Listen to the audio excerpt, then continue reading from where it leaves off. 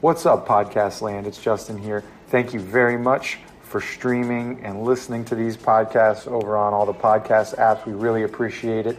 For those of you that may be listening on Apple Podcasts, if you can, go out to the front of it and throw some stars up for the Donut Shop and maybe even write a review. We appreciate it. We love doing this, and we're going to have a lot more great shows coming up for you in the future. Now, back to the podcast. Calling all units, calling all units. Donut Shop has a fresh dozen. Go ahead and take a 1040. Salute, sir. Cheers. Wow. Roger. It's a good coffee right there. Good coffee at the Donut Shop. That's right. So, welcome, sir. Thank you, brother. If you guys don't know, you must be living under a rock. It is an honor. It is an honor, complete honor, for you to be on the show. My Chief Colina. Wow. Welcome. That's big time. And let me introduce myself if you don't know. Nick from Nick Off Duty. Justin from Florida. And you want to introduce yourself, sir? I am George Colina, Chief of Police with the City of Miami. Yeah. First he's George Colina, then the Chief of Police. That's right. And that speaks measures right there. It's a preface to the whole conversation that we're going to have. So think about this. Chief of Police, large agency, large city, Miami. Coming down and just hanging out with the fellas, shooting the breeze on a podcast. That's right. That's what I'm talking about. And he's rocking the shirt. Did you see the shirt? Yeah. Rolling Stones. Yeah. Been to South Florida, been to Miami a few times. So it's a distinct honor for you, for us to have you on the show. Thank you so much for you coming on the show, sir. No, listen, it's an honor for me to be here, man. I appreciate the invite. Yes. So we're going to get into an array of topics. Okay. And man, 2020 has been a very busy year, if that's a way to put it. Right? That is a way to put it, right? And I guess that's the best way to put it. Yeah. It's been a busy year. So navigating through the 2020 as a chief, I can imagine the difficulty that it is to have that position and to navigate a whole agency and deal with everything. So I want to get into some of the stuff that we've been going through and that you have been leading the charge in. However, prior to this conversation, just want to touch on one of our officers. We lost one of our officers, Aubrey Johnson. Officer Aubrey Johnson recently lost a medical condition that he suffered an injury on duty and then later progressed to a medical condition, and then he unfortunately passed away. As a chief of a large agency, you have a lot of officers that work underneath you, a lot of civilians as well, a lot of employees. How do you handle that as an officer, as a chief? Yeah, dealing with something, one of your own passed away. Man, it's obviously extremely difficult. It's emotional, and it's emotional for a couple of different reasons. So first, he's 28 years old, right? So that in itself is just something that's not natural, that is difficult to comprehend, that someone that young can die from a medical condition. So for those that don't know, he was chasing someone on foot and hurt his Achilles tendon. And, went to the hospital, got some meds, went home, and ultimately suffered a blood clot, so directly related to his job.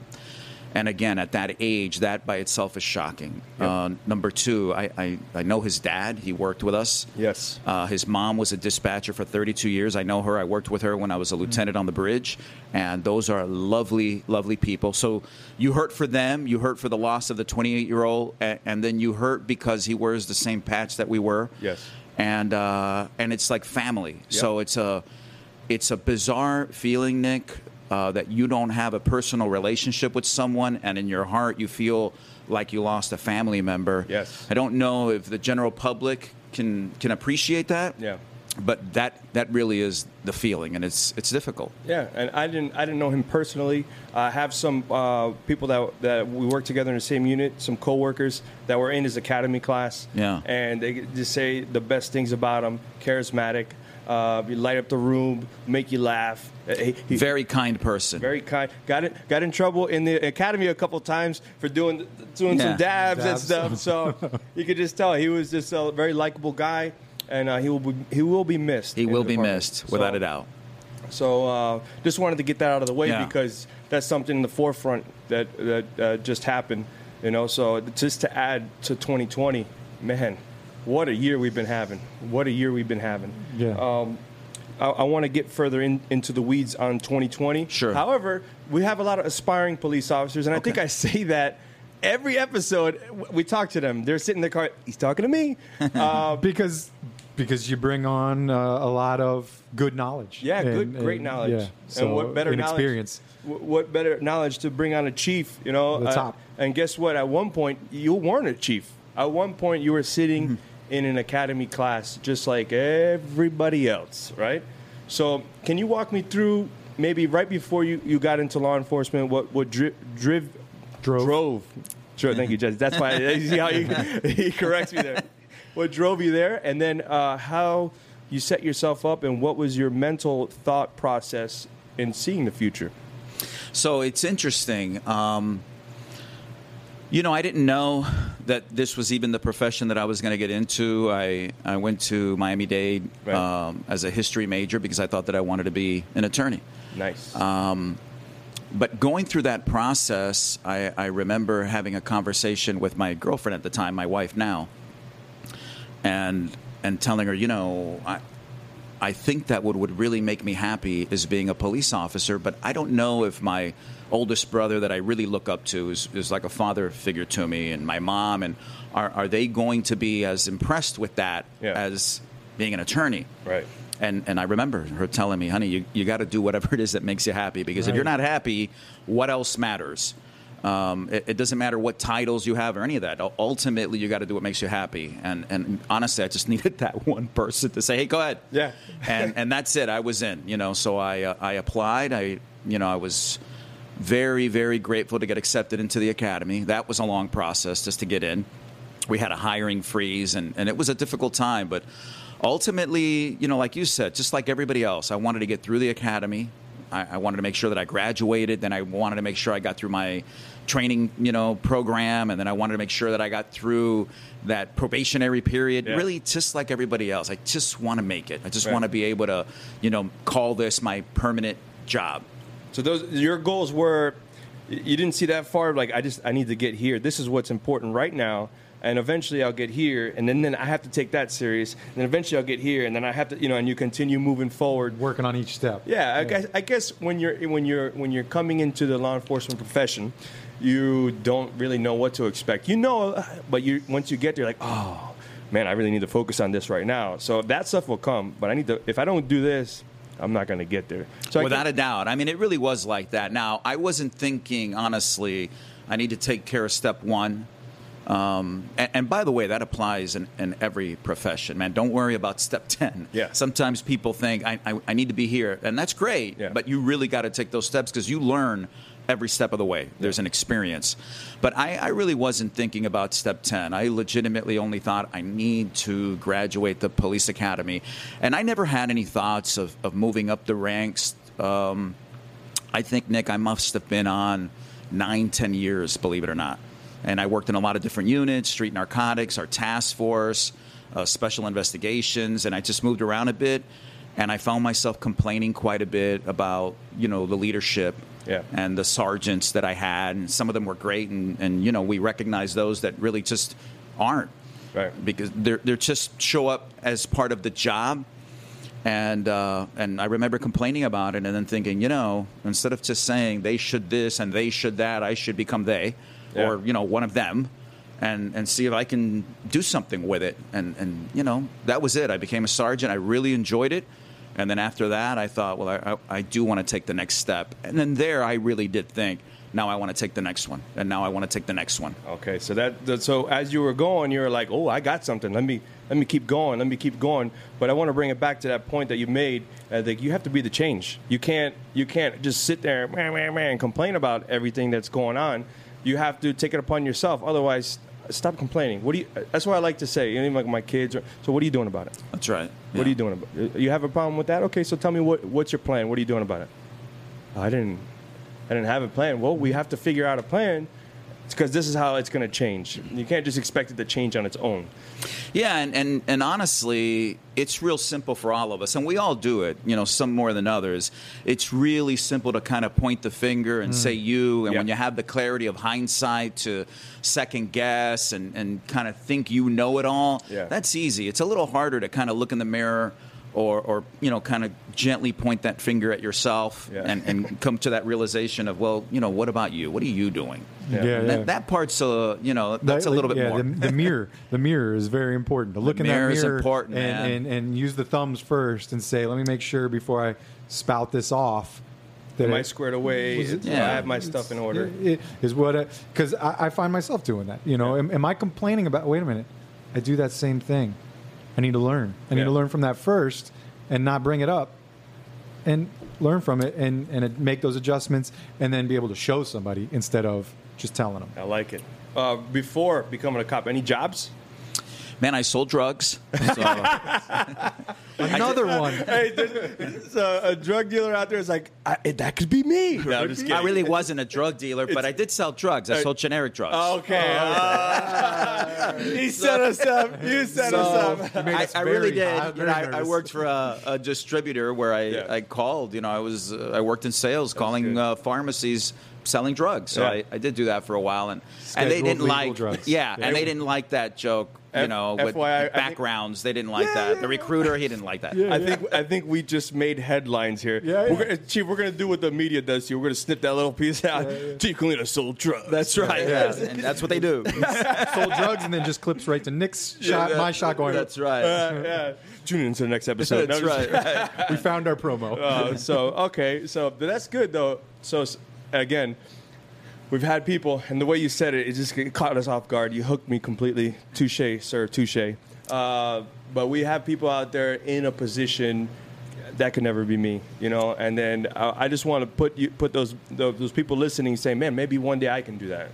He did it, I can do it. So, and before selling over-the-counter drugs, what'd you do? Just a student? No, I worked different jobs. I worked some construction. I worked in, like I said, selling the drugs, sales.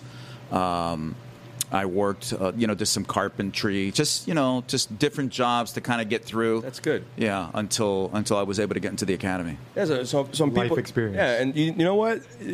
You're in a spot now where it's all about what you're doing now, but it's good to hear where you came from. Sure. So that sets it up for anyone listening out there to be like, hopefully one day I can do that. Without a doubt. That's cool.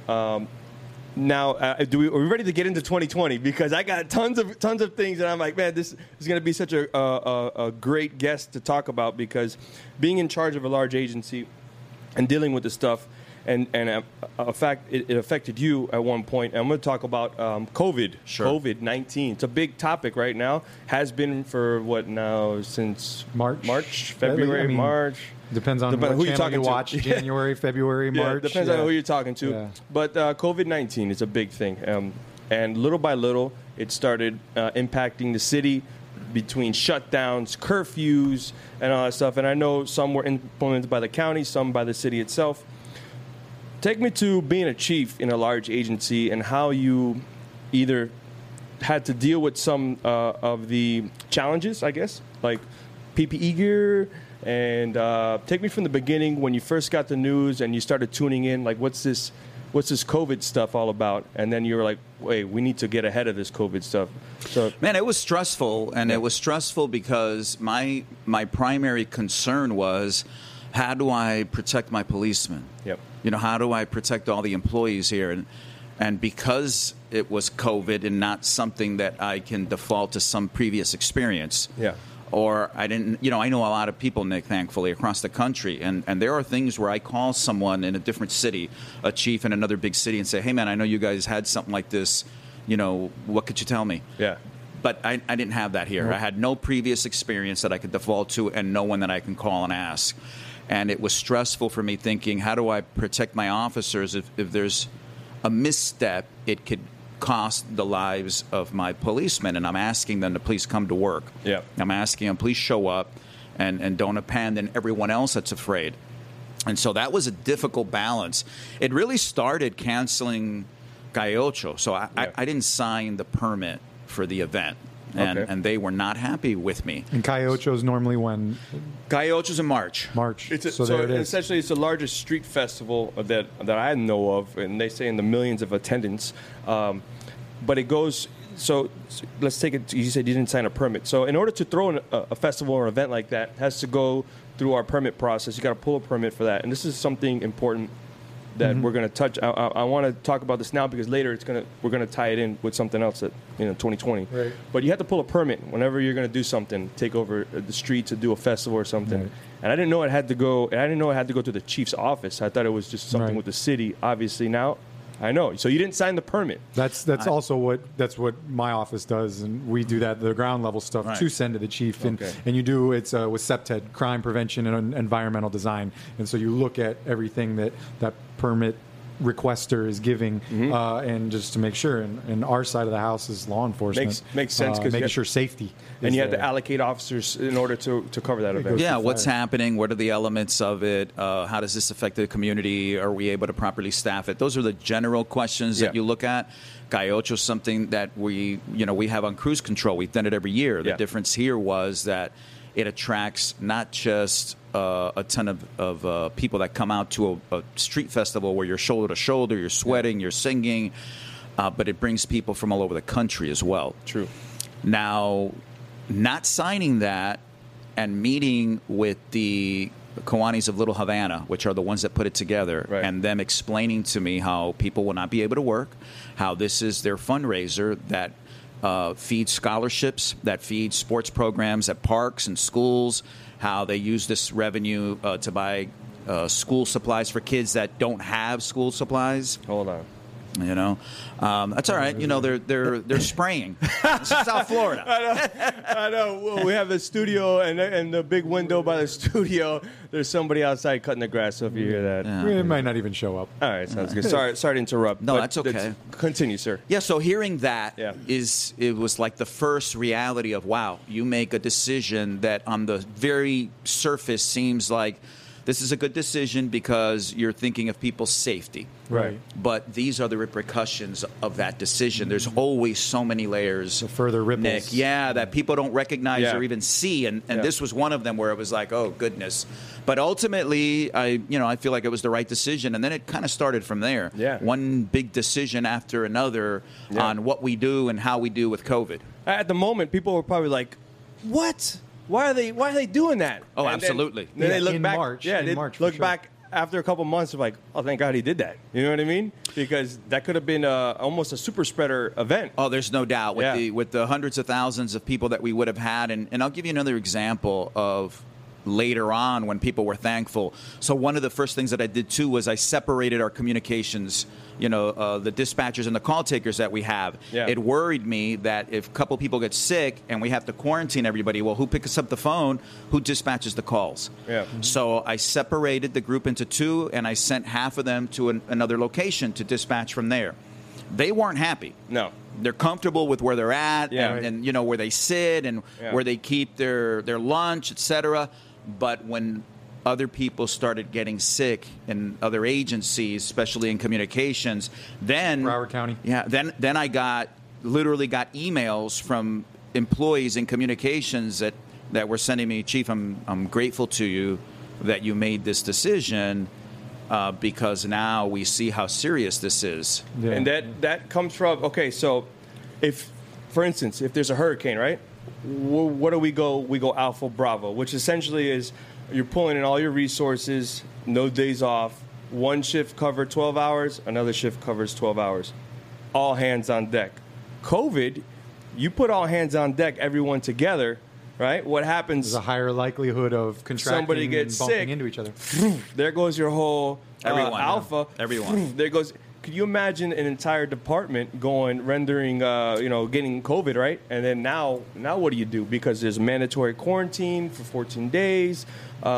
So it was, at first, the thoughts were from the ground level, is we're going to go Alpha Bravo, right? And that's because you don't foresee, you don't think Right. of it that way. You're just like, there's an emergency, Alpha Bravo, throw Alpha Bravo at it. And then it was like, okay, these people are going to go over here. These people are going to work over there, and then let's spread everybody out. And then I was like, oh, Yeah. It's a whole. And that's new why he process. wears the 4 stars. Continuity, right? Continuity Yeah. of operations. We got to be able to function. And my goal was, if we lost 50% of the department, Yeah. do we have the ability to function? And if we do, how do we get there? What do we need to do? Who do we need to separate? How do we protect people against themselves? Because, in this profession, man, we kind of like to come together. Yes. We feel safer in groups. Yeah. I can talk with you. I don't feel threatened by you, et cetera. I can Yeah. kind of relax.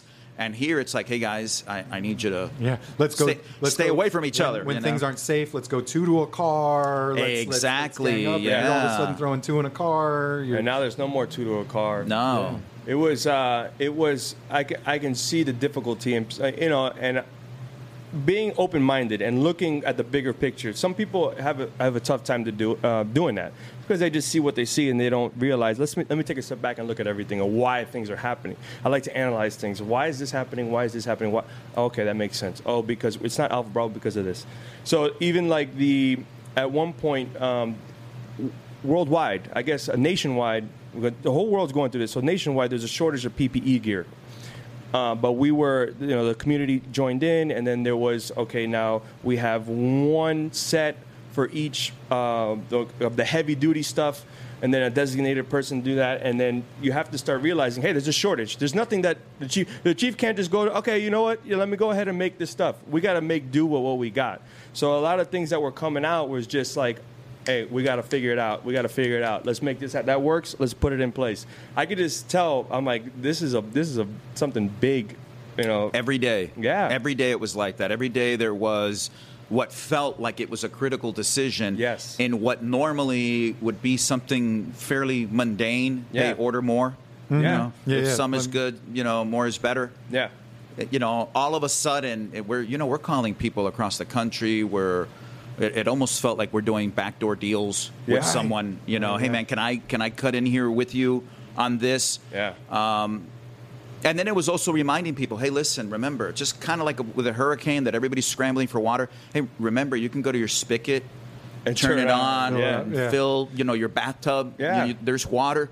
But people freak out. Well, it was the same kind of thing here. Hey, remember, I get it. If I don't have a bottle of hand sanitizer, bring a bar of soap with you. Yeah, Wash your your hands. hands. Because if what you want to do is be able to clean your hands. Yeah. But we kind of get wrapped up in, I need this. Yeah. This is going to help me. Instead of thinking a little creatively, okay, well, if I don't have that, how do I make do? Yeah. And, man, but it was a challenge. The biggest thing was the health department and getting the locations where someone was COVID positive. Yeah. So what was big for us, which, by the way, I took a lot of pride that a lot of departments across the country started to follow suit, was I want to flag locations where someone was sick. I don't need to know the person or when. Yeah. I just want to know if they were sick. That way we can flag it, we can track it, we can do a heat map, kind of like with crime. Where do we have most of our cases? And give that information to the fire department so they can go out and proactively test. But more importantly, so we can tell our officers, hey, this location's been flagged. Someone there was sick. Yeah. So make sure that you're distant, that you're wearing gloves, that you put a mask on. And, you don't have to put your hands on someone. Don't. That kind of thing. Let's take a quick break. All right. When we come back, not only did you have to handle the department in COVID-19, but you yourself. Yes. So we'll talk a little bit about that, Okay. and we'll move it along. Sounds good. Hey, everybody, check out the new law enforcement boot from Hikes. Woo! Built to last, it's full leather, got a really sleek design, but still very formal if you have strict uniform requirements. Also, of course, it's super light and built like a tennis shoe, good for comfort and for foot pursuits. Anti-static, that means no shocky. So great for my Bondtech guys. Also metal free, great if you work around metal detectors so it's not beep, beep, beep all day. All their boots have a standard 1-year warranty. With these boots, you can add a year onto that, the 1-year warranty, hence the 2-year warranty, by signing up online. And guess what, guys? They are hooking you guys up for listening to the Donut Shop podcast with 15% off if you just go to Hikes and enter the discount code DONUT. So head on over to Hikes, check them out. You know where to find them, hikes.com. And remember, guys, heroes wear Hikes. All right, and we're back. We're back. Nick started bringing that up, and I think it's very important to say a lot of the pressure does come up on the chief, and with COVID and a chief, you have your normal stressors, I'm sure, with politics, citizens, worrying about your officers, protecting them with normal stuff, which sometimes different levels of protection day and night, but COVID 24/7. COVID officers 24/7, their families 24/7, your family 24/7. You know, we aren't necessarily safe being inside a police department that might have bulletproof walls and stuff. Yeah, may not be safe in a lot of places with COVID. And it was at one point you got COVID yourself, and I remember like, oh, all right, Chief, take us home, baby, take us home. You know, you got this. Remotely, please. Just, 6 feet away, take us home, sir. No, but I remember like seeing you, and then it was good that you put updates. Hey guys, I'm good. I got some symptoms, but I'm good. So you want to take us through a little bit of when you got it? You were like, oh. It was stressful, and listen, I'm a man. Yeah. Which means that I have very little pain tolerance, and I panic right when there's anything medical. So I wasn't feeling well, and any little cough, I did think, is this the start of this downward spiral?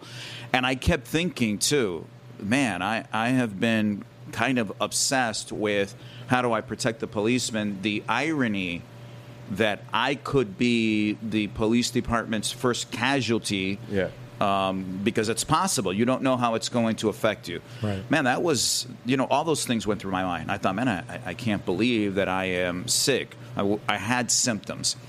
I remember it, but when was this? Like, what was like the month, date? Gosh, was it in I think it was early May? on, right? Yeah, May, June, around that time. I think just for the audience that may not right around realize. that time. It was in the beginning. It was because it was like COVID, and then all of a sudden, Chief got it, and we're like, oh boy. Yeah. Right. It was in a lot of the unknown time because you know what you were hearing on the news, and you're looking at New York, and you're, oh my gosh. Luckily, I only had symptoms for about 3 days, but it was a searing headache that was just terrible, and I had a slight cough, and like I said, when I would cough, it was a stressor, that alone. And by the way, for me, it was just like... Yeah. But that alone, I thought, is this going to start now? I never felt like I was short of breath, but if I walked a little bit and if I was on the phone walking a little bit, right away I felt winded. Yeah. So it wasn't like I was gasping for air, but it was almost like you walked up a couple flight of stairs where you get there and you're like, whew. Yeah. I felt like that. So, but luckily it was about 3.5 days of symptoms. And then I started to feel better. I walked a lot outside. I got sun. And the doctor told me, whatever you do, don't stay in bed. So even if you feel very weak, and I did, to get out of bed, work your lungs. The COVID is telling you to rest. Yes. Your body's telling you to rest. That's not what you do. You got to exercise your lungs. That way it doesn't progress. And fortunately, that was the case for me. I mean, I didn't like being stuck at home. Yeah. But I was very grateful that I only had symptoms for about 3.5 days. So it was like almost sitting out in a big game. Where Correct. You're like, man, I need to get back in. I got to get back in there. Absolutely. Yeah, I really did feel that way. I mean, I was having meetings and stuff anyway. Yeah. After... Virtual meetings, yeah. And I didn't want the staff to see me looking ill because I looked ill. Yeah. I didn't want that either. But once I felt better, then I started having the virtual meetings, and then I also did the video to the troops that I like to do, which is awesome. And luckily, man, I was able to get through it and get back to work. Yeah, I can always tell if the Chief's not feeling good because his hair is a little bit off. That's one of the things that I wanted to throw in. I was like, when you're doing these virtual meetings, was your hair on point? That's why I'm like, no, he's good. He's gonna be all right. He's gonna be all right. So might look a little tired, but his hair's good. How was the regiment prior to getting COVID, like meaning like exercise? I mean, you seem like a healthy dude, I mean, at least, like again, if I'm judging by the hair, a healthy dude, and your stature's looking like a healthy dude. So did you have any fears like, I better pump the brakes, or I'm really, it seems like you're a fit guy. Man, I was really careful, and so we, technology has been something that's been important for me since I took over, trying to bring in as much technology as possible. So for us, it was a really quick transition into having virtual meetings as soon as COVID was something that we thought was legit. And so like March, we were already, hey man, we're going to meet remotely. We're going to have virtual meetings. We're going to be distant. I still come in contact with a lot of people. And so even though you police yourself, honestly, if you go in an elevator, you press a button, I mean, who knows, right? Yeah. If you instantly don't wash your hands and you don't realize how often you touch your face. So I don't know how I got it. I thought about it. I did interact with a lot of people after COVID. Yeah. I did not interact with a lot of people. I was even more, okay, you stand over there and we can communicate at from quite a bit of distance. And then, because I was kind of going towards like the way you took care of yourself prior to COVID. Do you think that helped you out, get through it? Again, or you just caught an easy batch, meaning like health-wise, diet, physicality, working out, riding a bike, or whatever you do. You think I think so, without a doubt. Yeah. I like to swim. Yeah. I think just knowing that you're exercising your lungs, knowing that it's kind of like almost knowing that you can fight, right? Yeah. And if you know that you're prepared to fight, that you can fight, it gives you confidence if you're going to step into the ring, right? Yes. If you don't spar, you don't do any training, and you step into the ring, there's more anxiety. If someone is standing across me that wants to punch me in the face. Yeah. Now, if you got a little bit of training in, you feel like you're better prepared. So you do feel that way, without a doubt. At least I did feel that way. And the underlying message here to all the officers listening out there, start training, man. Because you might run into somebody on a call that wants to fight. And if you don't know how to fight, things can go south. Or if it's not the fight, you might get some illness like a COVID, where that's going to also help you out. Having that stamina, that ability to run a couple miles, have the stronger lungs and stuff. I mean, that's what a lot of people are sharing nowadays, is that the COVID, being able to fight it off and withstand it, goes back to some of that physical fitness and stuff. And it almost is like there's nothing to do nowadays, so I'm like always going to parks, riding bikes, doing stuff with my kids, and when we're outdoors running around and doing stuff, losing drones and stuff. So hopping fences, trying to get drones back. Trying to get drones back. Yeah, I lost a drone recently, sir. I don't want to talk about it. It wasn't a department one. No. So you got it, you beat it, you come back, right? All right, man. Hey guys, follow my lead. We got this COVID stuff, but guess what? 2020 has more in store for you. It's not just COVID. So you want to take a break, and we'll come back to that? Very good idea, Nick. We'll take a break. We'll take a break. We'll come back to what happens next. Hey, guys, I want to tell you where I just bought my last few guns from. Zulu Armory. I want to thank those guys. Rolando Garcia, he's a man down there. They're over in Doral, 1365 Northwest 98th Court, number 7, down in Doral. Not too far from the Dolphin Mall. Go check them out. They got great deals. They have ammo in stock right now. Instagram is great too, at Zulu_Armory. Go check them out. They always show off what they have in stock. You can preview it. Just give Rolly a call.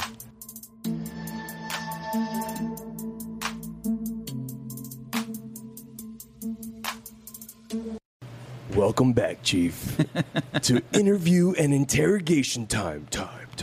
You need to get the sound effects.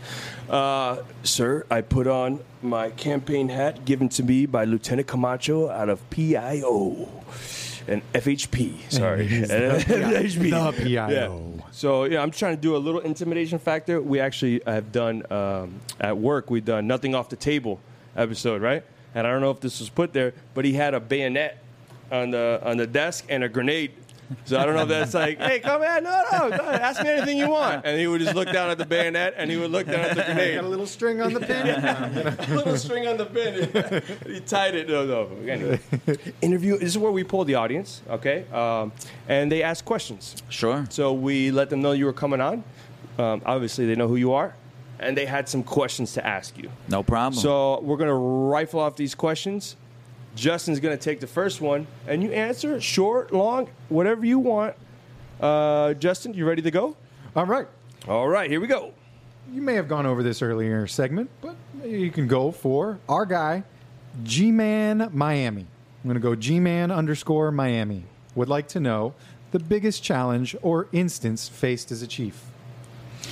Man, honestly, the biggest challenge, and I don't want it to sound generic, but it's the truth. The biggest challenge is every day staying focused with the thought that the decisions that you're going to make today, you need to make them thinking what is best for the city, then what is best for the department, and then lastly, what is best for me, the chief. Yeah. And believe it or not, sometimes that's not so easy. Sometimes you know that you're going to take a hit with something. You're going to make a decision that may not be a popular one. Yep. Or you're going to make a decision that some people are going to deem it political, for example. But ultimately, making the decision that is best for Miami is what I need to do.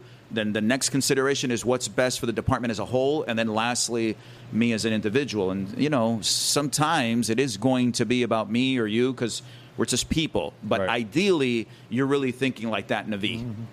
Okay. Good question or good answer? Good answer. Wouldn't expect anything less. How about this one? And this goes on me. It falls on my shoulders and my bad, but Oliver Simpson on Instagram picks up the slack and says, "Sir, how many years have you been in police?" In the police. I'm I'm just reading all the words. I'm just reading all the words. really. And I like it when people say the police. Really? So pretty much, yeah. So that's my bad. I should have. That's poor interviewing skills for me. But how many years have you been on the department? 30 years. 30. 30. All right. So short and sweet to the point. That's it, man. That's it. I like it. What do you got? I am now out of questions because Skip over the "is Nick a good cop" question. That's the only other one. I'll go to another one. Yeah. All right, future trooper Tyler, and let's try to change that to future MPD. There we go. Tyler. How I about like that? it. You, I like it. you do realize, Tyler, that you can change your handle on Instagram. You don't get paid for it, or you don't have to pay for it. So it's really easy to do. Future police. Go whatever. ahead and do Trooper's still a very good profession. So here we go. Anyways, what kind of patrol vehicle do you drive? Man, luckily, right now, I have a rental. So I have an SUV that I drive. I normally don't swap out the cars, although they tell me, hey, whenever you want a different car, you can switch it out. Yeah. But goodness, I've driven all kinds, man. When I first started, it was a Diplomat. When you're a rookie officer, Yeah. you get like the worst car in the fleet. Yeah. And but I'll tell you what, you stepped on the gas and those cars flew. Yeah. I mean, they flew. Yeah. Caprice, I mean, you name it, I drove really, and those cars were hideous. They were. I mean, as hideous as the current Caprice that came from Australia, or Man, it was an ugly car. Yeah, I mean, yeah. I don't know if you ever saw that car, Nick, but part of the wheel well was covered. Yes, I don't in even the know back. what that was about. Yeah. Yeah, the back of it, Yeah. it wasn't a good look. And I want to build off that. I was a rookie, and I had one of the pool cars. Right. We don't do that anymore. But however, back when I started, they had pool cars. If you're a rookie, you don't have an assigned car yet. Once you're on probation, then you get your assigned car. Well, anyways, I'm driving. You check your equipment before shift, whatever, and checked everything's good. Go out there, and a 3 goes out. So I'm like, what's a 3? Lights and sirens emergency call where you need to get there yesterday. Okay. Safely. So driving, and I'm like, how come these people aren't moving? This is amazing. My sirens and everything is on, and I'm looking at them, and they're looking in confusion as I'm driving by. And then I get there, and I notice that the lights, I guess the wires in that old car, I started in 07, so it was a 01.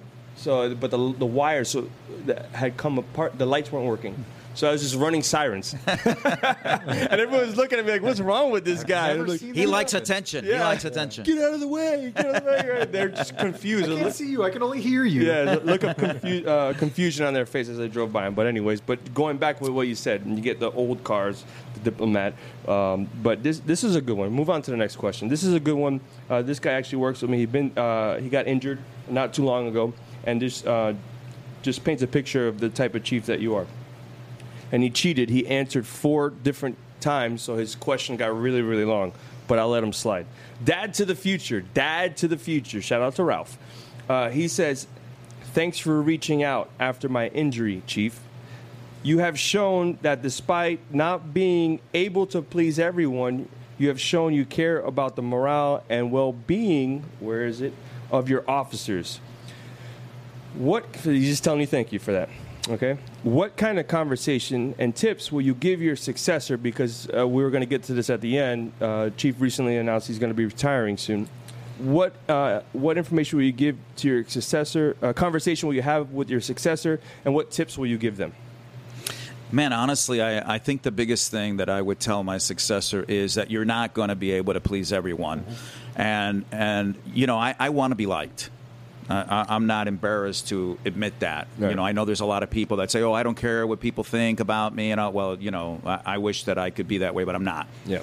But recognizing that you are not going to please everyone, and so you really got to make the decisions that are just the best ones, because at least you know you're going to be able to sleep at night. Right. At least you know, hey man, I made the decision that I truly believed in my heart was the best one, and that has to be good enough because it's just the best that you have. And at least you know that you can show up to work every day, look people right in the eye and say, hey, man, I come here and I work my tail off for you to help keep you safe, to give you the tools that you need so you can succeed. I think that's really the biggest thing, to be able to walk up to a policeman and not feel like you sold out because a politician put pressure on you, right, or some community crew put pressure on you and you made a decision to please them, but you know in your heart that wasn't the best one. Yeah. Don't do that. Yeah. You know, do what you know is legitimately the best decision, and people are just going to have to live with it. And sometimes it's going to work out, and sometimes it isn't. But if you do that, and people see that you're sincere, your officers primarily, and that you care about them, and you want to do what's best for them, you know, they're going to be okay when you do, you know, misstep here and there. You know, they're going to, for the most part, they're going to accept it. And that's great. And also to come on the Donut Shop podcast. Are you going to tell them to do that? Ooh, yeah. First We'll week. see how the rest of it goes. No, but that's huge. And to piggyback off of his comment that you reached out when he was injured, not only that, but birthdays, right? I get a message on my birthday, and I had my daughter recently, and I got a message from the chief saying congratulations. So he's on it. He's on it. So you know, it's being noticed and it's being talked about amongst your officers. They all notice and they acknowledge it, and they're very appreciative of that. So thank you for that. Thank you. You want me to read this? The last one. Last one? Which will bring us into the last segment. This is a good one. Go. All right. Miss period Michael period Audrey period Myers. So Miss Michael Audrey Myers says, what has had a relatively good relationship with citizens while... Oh, wait. You want me to read that for you? Yeah, I can't read. Now it's my turn. Sorry. Mother jumper. Miami has had a relatively good relationship with citizens while he has been there. Why? So why do you think we've had a relatively good relationship with our the people that we serve since you've come into office? Well, I think it's a couple of reasons. One, you know, the men and women of the police department. department. Michelle. My bad. Sorry. It's Michelle? Yeah, probably Michelle. Michael? Michelle? No? Wait. Oh, sorry. Right. Michael, maybe apologies. sometimes it's Michael and sometimes it's Michelle. I okay. I understand why she put the Audrey, the middle name, because Mike Myers is Michael. It says Michael Myers. Okay. Okay. Sorry to interrupt. My That's all apologies. right. This is an important. Let the chief talk. I What do keep you breaking think? stuff up. My bad, This my is bad. chief here, man. This is Go in chief. the corner. All right. I think it's a combination. So first of all, the men and women that are out in the field, right? They're doing a phenomenal job. I've asked them to go out and be the picture of professionalism. And I know that sometimes we fail because we're all just people. And, you know, I think the general public thinks like they give you a pill in the academy and that turns you into something. But at the end of the day, we're just people. So what I ask my officers, hey, you know, I recognize that you're just people, but, you know, let's go out and be the most disciplined professional police department in the country. So you can't be afraid to put it out there in the universe. You know, say it out loud. Then I've asked the public, please support us. We're here for you. I've put these messages, Nick, you know, out to the public saying, hey, we're trying our best. We're not perfect. We make mistakes. But we really want to come out and serve you and do the best we can. So please support us Yep. because we feel your support. We see the love that you're sending our way. and it inspires us to come out and do better for you. This is a two-way street. And, man, I really believe that it's had an impact because, Nick, the amount of emails and letters and things that I have gotten from the general public about our police department and how happy they are with them, and it's a lot more now than it was before. And I really do think that it's part of that. We're here for you. You're here for us. We're a team. You know, we're going to benefit. You help us and we help you. We all win. Man, I think that's resonated with a lot of people. Let's not be like some of these other places that are in turmoil. Let's help each other out here. And I think it's really paid off. And to lead into the next segment, which we're going to take a break, but Sure. You mentioned some other places that were in turmoil. Some things happen across the nation. Sure. And we felt some ripple effects here locally. I want to get into that and some of the measures and some things we've been through as a department. And we'll do that after the break. Roger, Those Roger. messages. All right. Hey, what's up, Podcast Land? It's Justin here. Thank you so much. You guys have shown up big time over at blackoutcoffee.com. You've used your codes. You're helping out the show. Blackout Coffee has offered us a new code. It's DSP20. It'll now get you 20% when you re-up that bag of coffee that you just finished the other day. So hit it up, DSP20. You can find that link over on our page, donutshoppodcast.com, or you can just go straight to blackoutcoffee.com and use DSP20 to get 20% off. Thanks a lot. Back to the show. And we're back. All right. You survived, sir. So far. So far. You survived the interrogation round. Those are I can't control those. Who knows what Comments happens, from- right? From the audience. When the lights turns red. That's right. That's right. You didn't seem too intimidated, though. I got to get a bigger hat. Okay. So moving forward, and we're taking it to not talk about this would be, we don't want to lob softballs. So let's talk about some of the real stuff. Sure. 2020, obviously COVID's real and all this other stuff. But I want to touch on this. Minneapolis, we're all familiar with the event. There's no need to go into details with that event. There was a ripple effect that happened somewhere across the country in another community that people in Miami maybe not even visited, right? As a chief, looking at the incident, unfortunate incident, and you're going, man, it's not a good look. It's not a good incident, and some bad shit has happened there. Did you expect to feel ripple effects that far into our community, into our streets? I thought it was possible, and it's an interesting question, right? Because for some people, they may think, well, certainly you should have expected something. But, when the George Zimmerman acquittal happened, there were riots and demonstrations in other cities, but not in Miami. Right. Michael Brown, we didn't have anything in Miami, Right. but things happen elsewhere. When the incident in Baltimore with Freddie Gray. Right. So there was quite a few, and we didn't really have anything happen in Miami. This felt different, though. This felt like, man, the video speaks for itself, right? And Right. this level of callousness that you kind of see there, that it made everybody cringe, law enforcement and not, where it's like, wow, this is rough to see. Yes. This isn't one of those incidents where if you're on the law enforcement side, you're thinking, well, you don't have the complete picture. You don't know all the facts. Yeah. You don't know what the person was thinking, feeling. This didn't feel like that.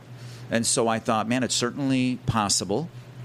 If you recall, Nick, I did the video that I sent out to the officer saying, hey, we could have something, and make sure that you show your best side, that you're a professional. Don't take anything personal. Remain disciplined. Yes.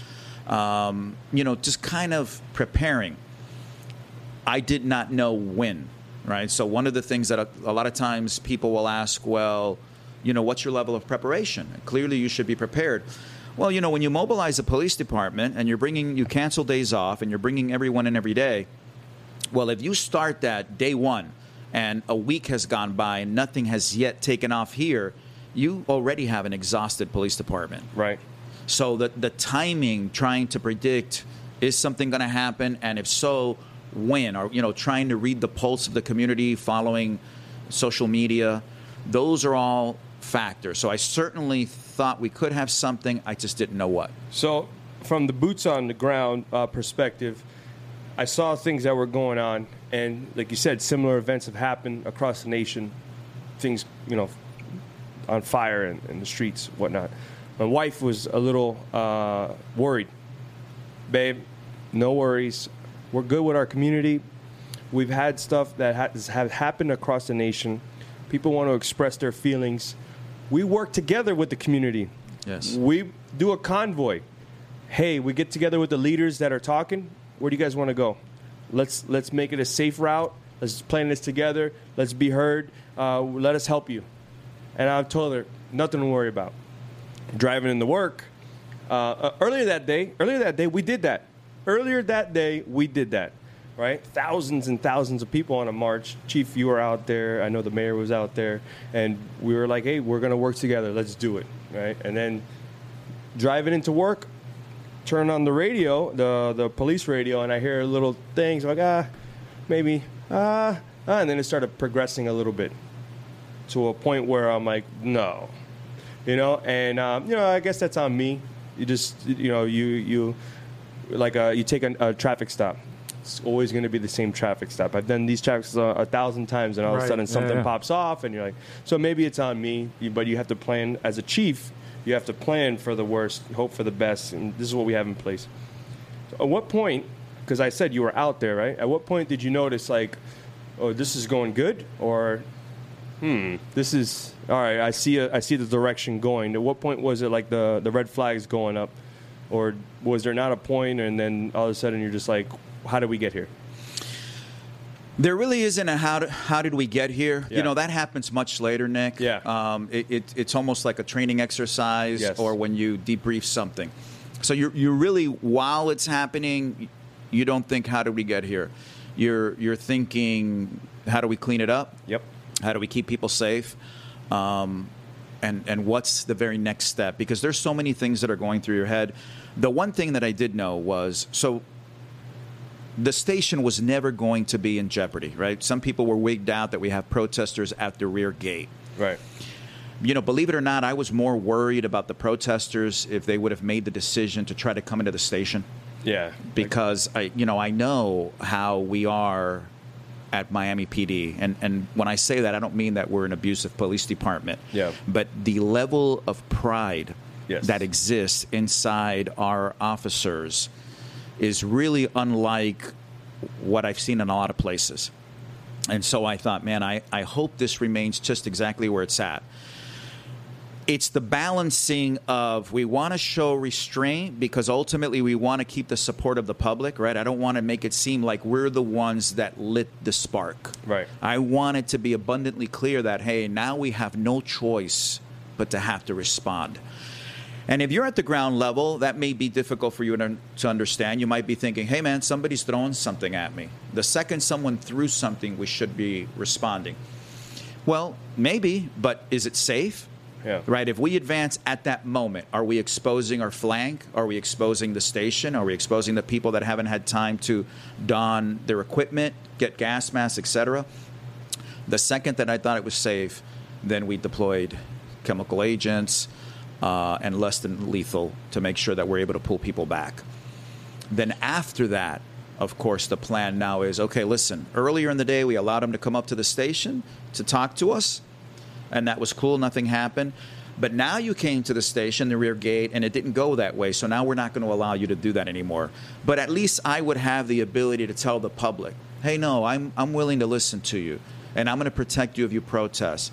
But I did this, and look what happened. Yes. And people are going to have to understand that. It gives me something to tell the public. What I don't want is ever to have a scenario where we're trying to suppress people's free speech, where it looks like we're carrying a heavy hammer. Oh, we're hoping someone does something so we can come out in this giant use of force.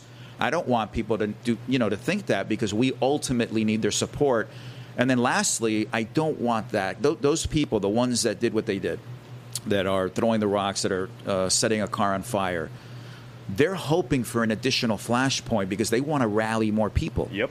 So, I'm mindful of that. I'm mindful of this is what they want.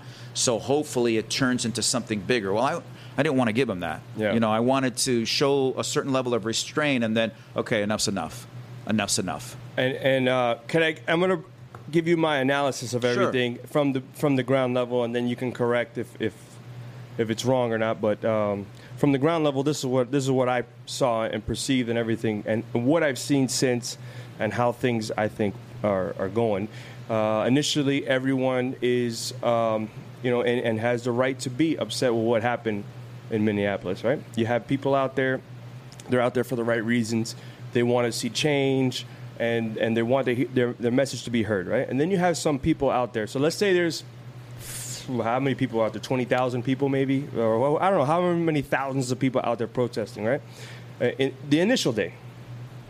Then you have a couple knuckleheads embedded in that crowd. They don't care about the message. They want to wreak havoc, you know. So they're out there. They throw a rock. People are like, "Is this what we're doing? We're gonna throw a rock? Okay, I guess we're throwing or more or less, right? Or just like, I guess we're really upset that these people are throwing rocks. But these guys out there with other intentions, knowing what to do. And then I think after that initial shock and awe, a couple police cars went up in fire, that the community that was like, we're cool with the message, but we're not cool with the way that we're doing it. Especially with our police agency, and that goes back to the question, the last question we had Miss Michael Myers, that she had is like, you guys have a good relationship, and little by little, I think the people still have that intention, like that it wasn't good that what happened. We need to change some things, but we're not going to go out there and do that. And then little by little, the crowd started getting smaller. Till it got to people that were, and I don't say this because I'm speculating. I've just watched videos of people in Miami because I do internet research, live streams, and all that stuff. Now, these people, I'm from Oakland. I'm from out of town.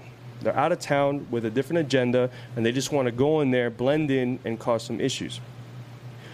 Once some stuff started, settling down, and we were able to distinguish, like, these are going to be our people and identify, I think our community, more or less, is cool with the message that's going on, but they're also cool with us.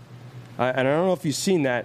Oh, without a doubt. And not only have I seen it, I mean, this was our plan, Nick. Our plan was, listen, we need to be mindful that we have to maintain the community's support. And so every decision that we make, we're going to make it thinking, how is this going to be perceived? So first, obviously, is everyone's safety. And even if the officers want to go out and take action against a group, if there's 100 protesters and I got 5 officers and they're thinking, we don't care, we want to go to them, no, you're not. And whether you like it or not, I'm going to protect you against you. Right. We're going to get enough officers where you can do it safely. But knowing that ultimately, if we keep our public support, we're going to win. Yep. We're going to win. People are going to be able to go out and protest peacefully. And then when we do have to take action, they're going to know that we're only doing it because we didn't have a choice. And that was the plan going forward. And so certainly, to your point, once the community saw, hey, man, if people go out and they protest peacefully, our police department's cool with that. Yep. But if you don't, then there's actions that have to be taken. And by the way, part of something that was important for us was, we put a task force together. You're going to review every bit of video. And when we identify someone that picked up a rock, threw it, and harmed one of our officers or damaged property, we're going to come arrest you. So just because you think that you came out and you hid in a crowd and you broke the law and then you went home that night and you think it's over, it's not over. Right. We're going to come for you. And that's not, Mr. Macho thing. That's like, hey, man, everybody here is accountable, right? You want me to hold my officers accountable when they do something wrong? I'm with you. But I'm going to hold you accountable when you do something wrong, too. We're going to come for you. And we have. And I like letting the officers know, hey, remember how you didn't like that? Well, we got that guy. Yeah, it's happened. It happened a couple times. We big deal. It's happened 7 times. There you go. Several. That's right. Several. So that's a big thing with the technology. Without a doubt. And what we have implemented with the Real-Time Crime Center and how we're taking the 21st century. Is it 21st century still? Because now we're in 2020 or whatever. We're taking the future, and we're meshing it with law enforcement, and we're able to come up with solutions like, that's cool. We got you. Go run. We'll get you. Yeah, we'll get you.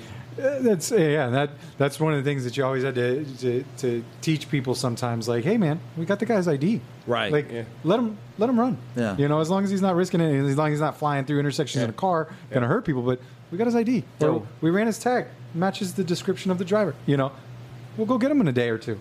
We'll let him get comfortable and we'll catch him, like our boy Freddie Ponce told us about. Freddie Ponce, Yeah. great episode. So, so now we have possible. The first day was some civil unrest. After that, little pockets here and there, a little thing. Our officers went viral all over the nation, all over the news, taking care of business, handling business. How'd you feel about seeing our officers on the worldwide stage handling business in a professional manner? How'd you feel about that? Man, I was incredibly proud. Yeah. And by the way, I got phone calls from all over the country, and I did interviews from all over the country because we became a model of, hey, how is it that you have managed where, you know, you had the start like everywhere else, but somehow it's gone nowhere, and every time they've tried to start something, it goes nowhere. How have you guys been able to manage? How have you been able to do that? Can I interject? Sure. Because some people might not understand what situation I'm talking about. There was an incident on our Biscayne Boulevard, a very I wasn't sure if that's the one you were yeah, on describing. Biscayne Boulevard, when one of our officers were actually struck in the head with a skateboard. And now if you're like, oh, okay, I remember that incident. I'm sure everyone's seen it who's listening to this. But we responded with force, but reasonable force, meeting what was the situation, what it deemed. So I just remember you speaking on that. And I just want to just recapture that. You know what you. Well, let me, because I know I asked you this question as an outsider. The officers, in the way that they were dressed, and the way that how they were moving and stuff. Who were they and what were they? Was that a civil unrest? You know, a field force, an organized group, or who were they? So we had both. We've had what we call RPs, response platoons, a group of officers that work together that we're going to be able to deploy quickly. Then we have our bicycle officers, our bicycle response team. Those guys looked amazing. Those guys, the bike guy. Those guys are phenomenal. Very exciting. And they have that combination of they're on a bike, so they're a little bit less visibly threatening. However, they can do everything from deploy agents to handle an unruly mob. I mean, they go through a lot of training. We have all of it. And then when we need to flex it, we flex it. And if we don't, we don't. So, and that was part of the thinking too. Hey, let's not set up a skirmish line.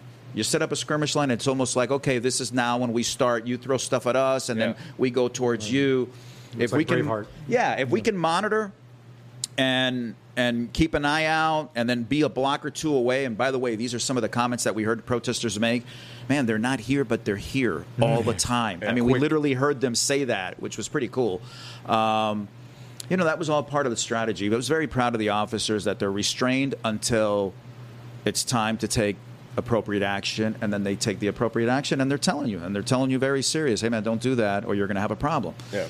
And some people have complained. I had to do a video, if you remember, Nick, where some protesters said that we were targeting the organizers.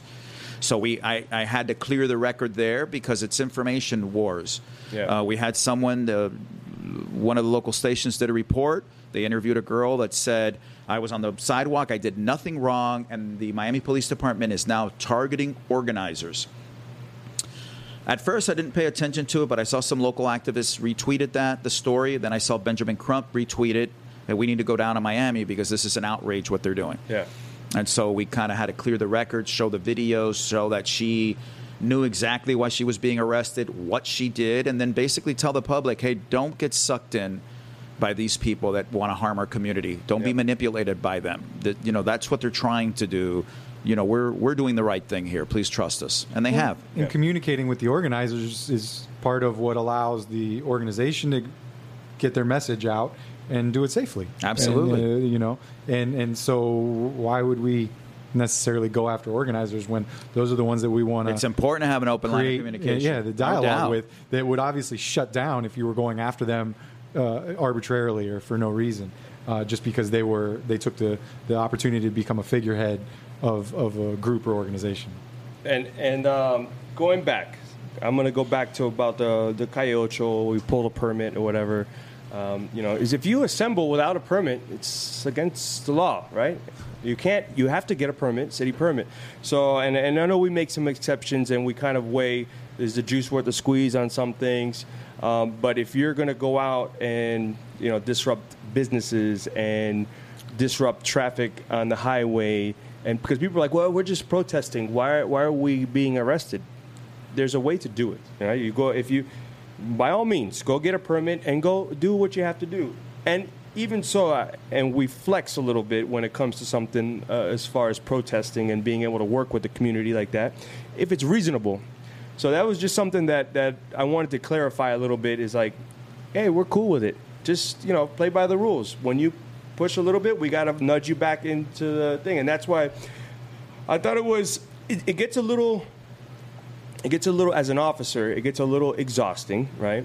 But again, as a chief, you have to balance. Is the juice worth the squeeze? Because you're out there day in and day out, and now the group's 100 protesters and people walking. But this is our 30th day or something, But we're out here, and we're here. We're here for you. Whatever you need, we're here to listen to you. And we're also here to guide you. You need to stay in the thing. So I thought that was cool. You got to give everyone. Some officers might understand. This, as a chief, you have to play the balance. Look. Yeah, and it's a matter, if it's organic, Nick. Yeah. If something's happened, right, anywhere, it doesn't matter whether it's Minneapolis or Manchester. It doesn't matter. Yeah. If it's organic and people come out and they want to express themselves, and it's a large group of people and it's spilled out into the street, man, I understand that. And so we're going to handle that a little bit different than this is day 27. Yeah. There's plenty of space on the sidewalk. Yeah. Right? Because if you have space on the sidewalk and you can be seen and heard, and you want to come out and protest no matter what it is, that's cool. Because, that's what makes this country great. But I find it irresponsible. You want to go out and obstruct traffic. Why? Yeah. Why? And by the way, if you want to do that because you want to show civil disobedience, man, that's okay too. But part of that process is you get arrested. Yep. Right? So if you want to make a political statement, hey, you know what? I'm going to break the law and I'm going to stand in the middle of the street even though there's space on the sidewalk because I want to make a political statement. That's okay. But you go to jail for that. That's part of your political statement. This was so important, I got arrested. Yep. We will accommodate you. Yeah. You can just tell us, by the way, hey, man, I'm going to go out in the street, and that way we'll understand what you're doing, and then we'll arrest you, and nobody got hurt. Yeah. But you can't go out and obstruct traffic when there's space to protest somewhere else where you can be seen and heard, and then you're affecting other people's ability to get to work, to get to the doctor, to go worship, whatever it is. We all kind of have to fit in the same space, So and then that's what I was trying to get at. Like, at what point where you're like, okay,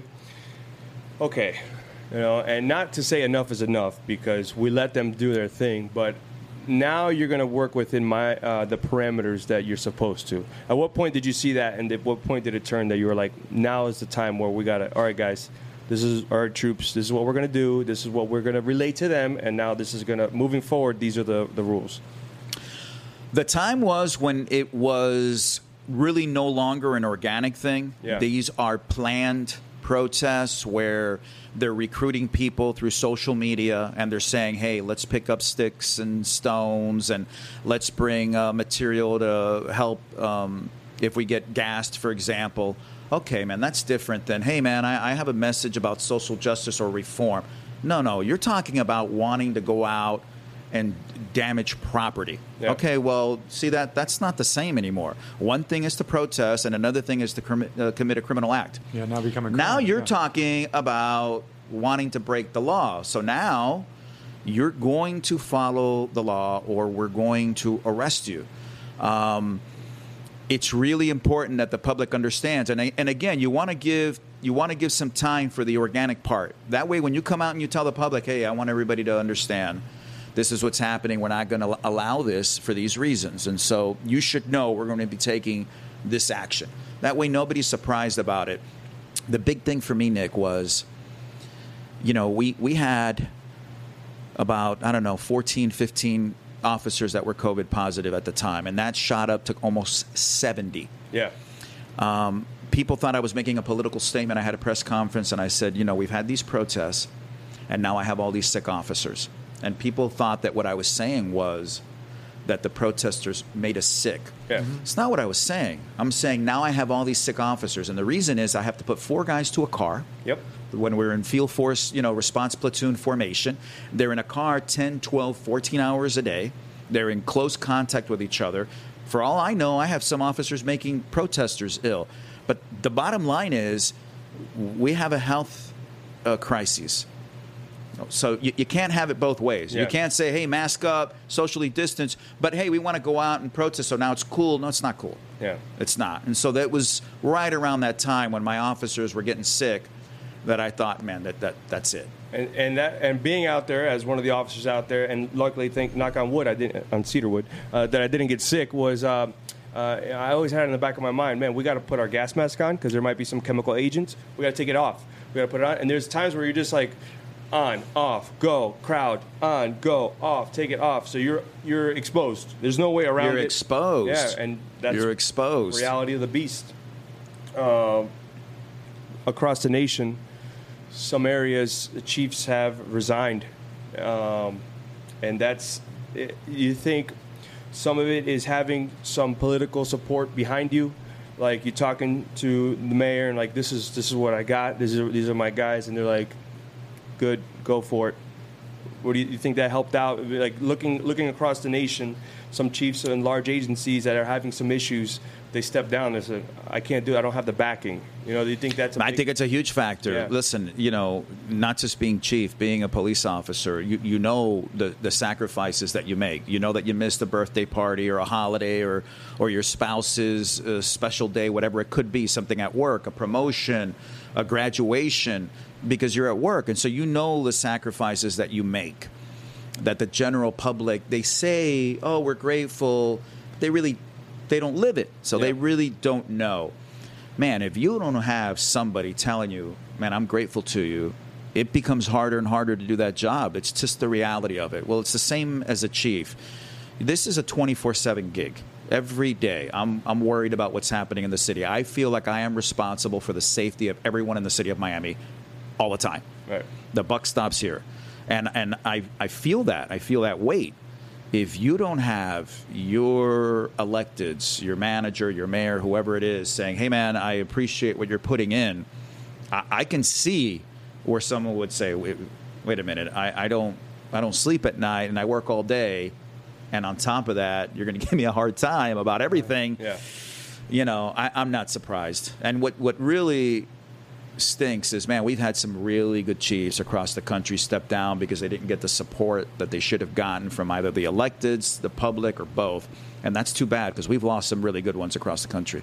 And that's without a doubt, that's where you no thought in your mind, not that they couldn't handle what the situation that was going on. It says they didn't have the support. They don't have the support. Yeah.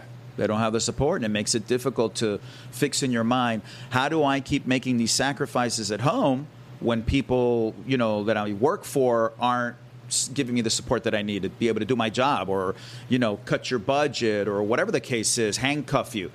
Somebody's tearing up your city and they're telling you don't do anything about it. I wouldn't be able to handle that. Yeah. I could imagine being a cop's cop. I think you know police work. You've done an array of units. So to somebody say no, we're not going to do that. I think you're law enforcement. You see that first before politician. You're like, it might not look good, but I'm not looking to get elected here. I need to do what I have to do as a law enforcement officer. doubt. Yeah. So that's pretty good. I want to ask. You know what? Let's go. I was gonna end it, but I got one more thing. Sure.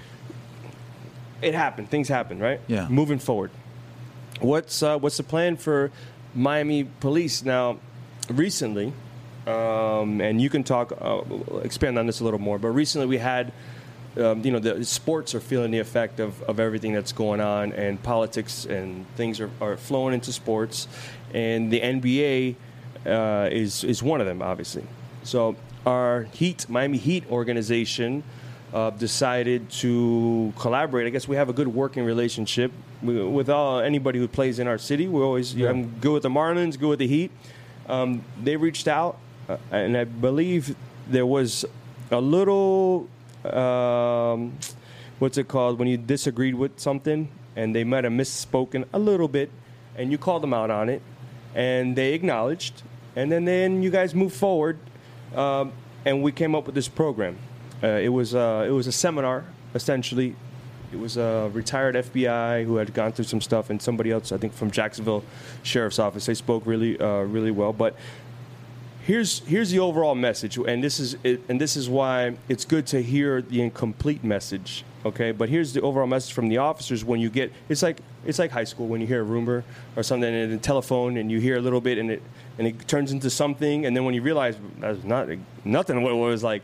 But the Heat are going to tell us how to be police officers. Can you believe that it went from what it was to now the foot soldiers are like, can you believe the Miami Heat are going to tell us how to be police officers? And I'm like, what?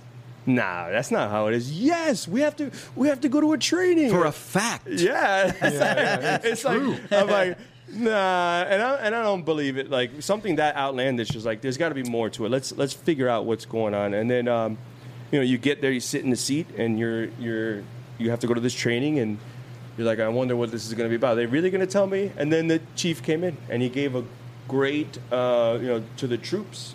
Guys, I understand what you're about to hear. We're doing a lot of it, if not all of it, and more. You guys are doing an outstanding job. The Heat reached out and they wanted to work together with us, and they misspoke about you a little bit, but I challenged them, and they acknowledged they were wrong. And you guys are doing good. Just add this to your tool belt. Essentially, what was the overall message? Add this to your tool belt. Take it in with an open mind, and continue doing the outstanding work that you did. So you went from here to okay. And I thought that was a great, from a leadership to come in and maybe understand, and not be oblivious to maybe this might not be perceived from the troops. Maybe it might be perceived as the chief thinks we're doing something. I thought we were doing good here because everything that they said, we already have. That's right. So if you could expand a little bit. Yeah, so that's one of those, Nick, where I knew this is not going to be well received. Yeah. I mean, I just knew that because of the optics, right? So a lot of people in law enforcement have been offended by many other sports teams that have been very, very outspoken on what they think is social reform or what they think are injustices that have occurred. And in some instances they're right, and in others they're not. But they've been very vocal about it, and it's the generalizing that's been offensive, right? So some team comes out and says the police is bad. Well, if you're a police officer, you're not going to like that. No. So the Miami Heat put out a tweet that they, like the other teams, have been all about, on the jerseys, different messages, and some of that makes people uncomfortable, and I get it, and you're entitled to your opinion. But they came out and they made statements about, the police this and the police that, and so I wanted to speak with them, and we did speak. And I got to tell them, when you say that, you're the Miami Heat, that means you're talking about the Miami Police Department. And if you feel a responsibility to use your platform to make a statement, you should feel equally responsible to educate yourself. Because this is what we've done in the city of Miami. I can't speak to Minneapolis or anywhere else. But, this thought that we're out there to kill people, that we want to find, a brown-skinned person or a black-skinned person and murder them because we're law enforcement. Well, did you know that we've had one contact shooting this year, and the person wasn't killed, but we've had one, and they shot at us first? Did you know that? Did you know that last year it was also one, and these were the circumstances? Did you know? And did you know? And we've done, and this, and blah, blah, blah, blah, blah, blah, blah. And then, to their credit, they said, man, sorry, you're right. And we're going to have to be more responsible. But the big thing for me, Nick, it almost didn't matter what they were going to come and speak about. What was important for me was everyone is saying defund, including a lot of sports teams and professional athletes. The fact that the Heat was willing to pony up and say we're going to pay for training, that means they are funding us, not defunding, funding us. Man, I thought that was an incredibly important message to say, listen, if we communicate here, there's a way forward for all of us. You feel like you need to do something, that's great, do something. Educate yourself and let's do it right, do something. Yeah. And if you want to help me, well, I'm going to be open to that. And this is important going forward. I knew it was going to, ruffle some feathers at the moment, but going forward, man, this is important that we can, receive this way. And thankfully, it's really worked out, and their eyes have been open because they didn't know. Yeah. They didn't know the things that we're doing in the community. And so it was really important to be able to get them in. And by the way, to bring some of those, heat personnel in and say, by the way, these are the people you're talking about. Now you get to meet them. You get to look at them in the eyes. You tell them that they don't come out here and risk their ass every day. You try to tell them that. Here they are. They're sitting right here. You tell them that you think that they're not doing a good job. It was. I'm telling you, it was good to mix the crowd like that because there was law enforcement, there was civilians, there was people that I think we had some professors from University of Miami. There was heat personnel there. There was just people from different communities and different organizations there. And they had, like you said, the perception of this, perception of that. And oh, by the way, the guy you're sitting next to, that's the guy that you're talking about, or the girl that you're sitting next to. And everyone had a chance to speak on. At one point, they said, what do you think the problem is? What do you think is a pressing issue? Give us a pressing issue. And they just left it general like that. But I want to say 99.9%, if not 100% of everyone spoke something about law enforcement and the way things are.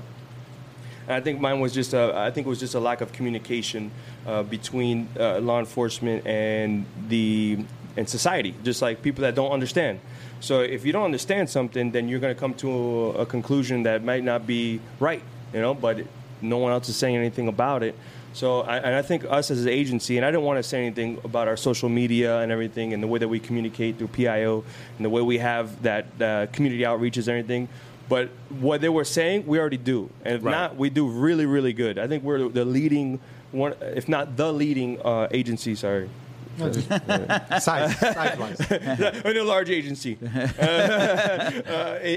in that field. And I think that's also something that also can go back with everything else in that recipe of why is the community so, what was so good about that? I think the communication, the stuff we already have. Defund the police. Everybody should have body cameras. We have body cameras, right? Everyone, we should do community work and community. You should be out there with the community. We are. We have all these programs. Because that goes back to some of the difficulties of 2020 is just some of this stuff people haven't done their research on. People haven't looked into, because the big part is you've got this whole wide world that you've got to look at. But one of the most important things to me is looking at your community, what's around you, your city you live in, your city you work in, and stuff. And you take in effect from some of the other stuff outside, but what do you have here, and what can you do to make it better here?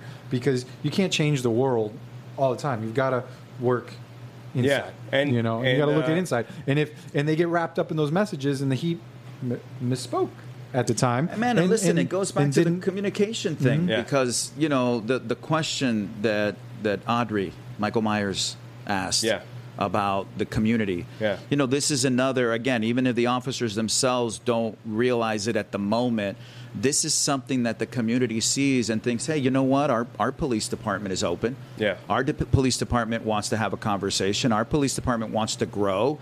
Well, that keeps that support on our side. We're not going to succeed in a silo. If we want to have real success, we need the public support. I mean, that is really simple, and it's very evident. No one picks up the phone and says, hey, there's something happening over there. That means we can't respond. We can't catch the bad guy. Yep. I mean, we need their support. Yes. Well, this is another example of, hey, man, we're open. We get it. We want to be team players. And then hopefully they think the same, and ultimately you have better success. I think it's shown. I think our community...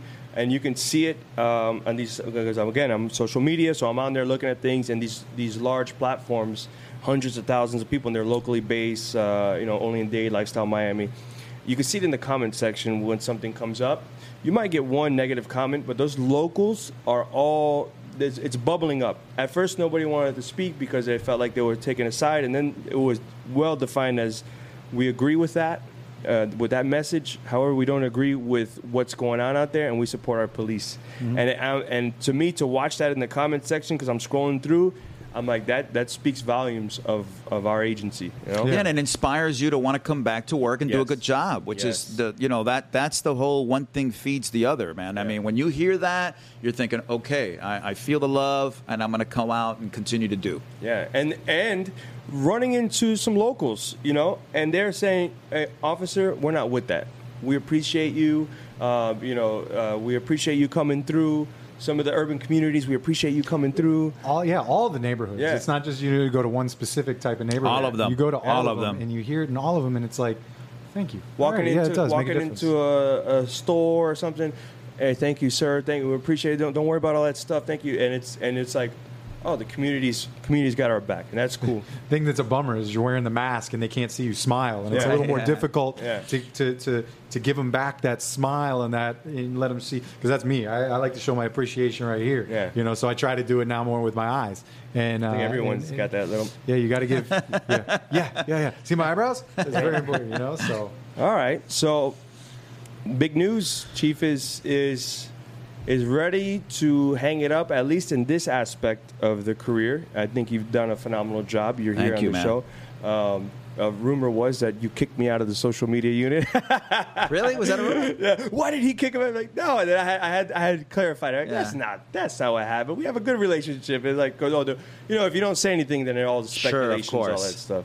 But whatever. So moving forward, Chief is I don't want to say calling it quits, because that's not what it is. Is you're retiring, hanging it up. What do you got? What do you got going on? What's going on? We starting our run for 2024 presidential run, or what are we doing? No, I'm just kidding. Governor? I'm just kidding. It's a lot of people have asked me Yeah. about politics. Hey, are you going to get into politics? I've had honestly a lot of people that have encouraged me to run for something. Yeah. I don't see that happening. I'm not crazy about politics. I don't like a lot of the stuff that I see, and I don't know how I would do there. The only thing that I would consider, just to be honest, because I know that my feelings could change, is maybe the sheriff's thing. Hey. I'd have to think about it. I'm not going to dismiss it entirely. Yeah. So we have an election in Miami-Dade County Yeah. in 2024, I think. Ooh. They could move it up to 2023. I don't know. For sheriff in Miami-Dade County. That'd be big. So I would certainly consider that. That aside, I'll do a little consulting. Maybe I'll do more of these podcasts. Hey, maybe start your own podcast. That's what I'm talking about. Can I be a guest? Can we be a guest? Can we be a guest? So, maybe something like that. I don't know. We'll see. I'm open to all of it. I will definitely help out. I know the Department of Justice is interested in having me help them with a few things Yeah. in some different agencies and that kind of stuff. So I'll do a little bit of that, and then we'll see. Some people have been sliding in. It's called the DM. I'm sure you know what the DM is. People have been sliding in. Hey, what you ever consider this? Would you? I'm sure you got the offers. I'm sure a scouting report with a talented athlete.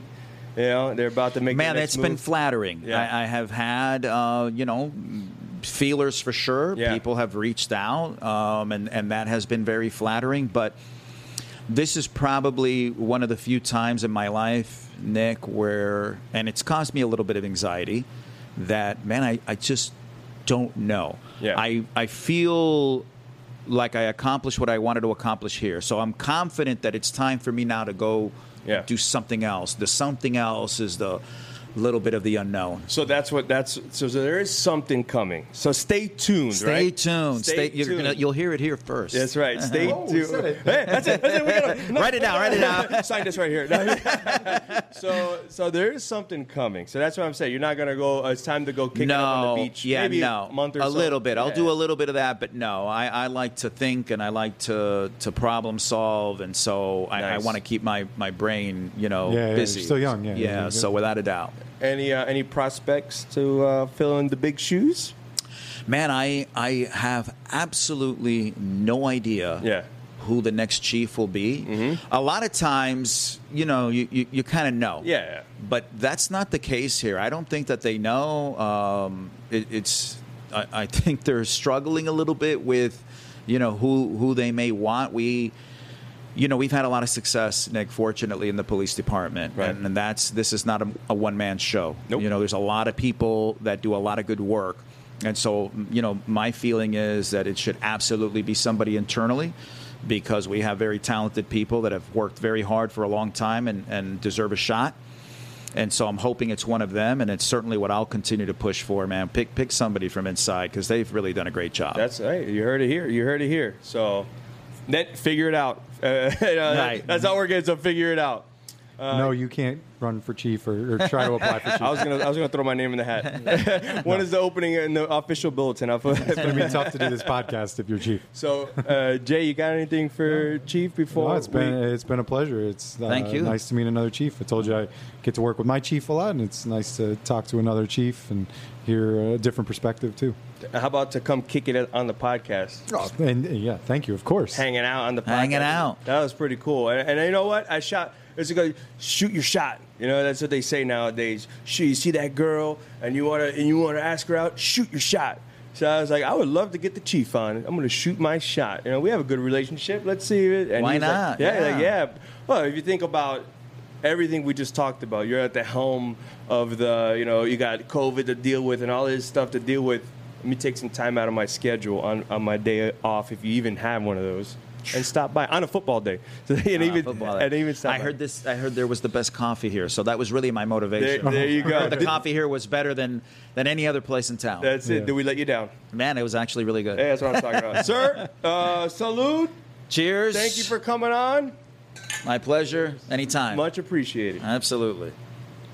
Calling all units, calling all units. Donut Shop has a fresh dozen. Go ahead and take a 1040.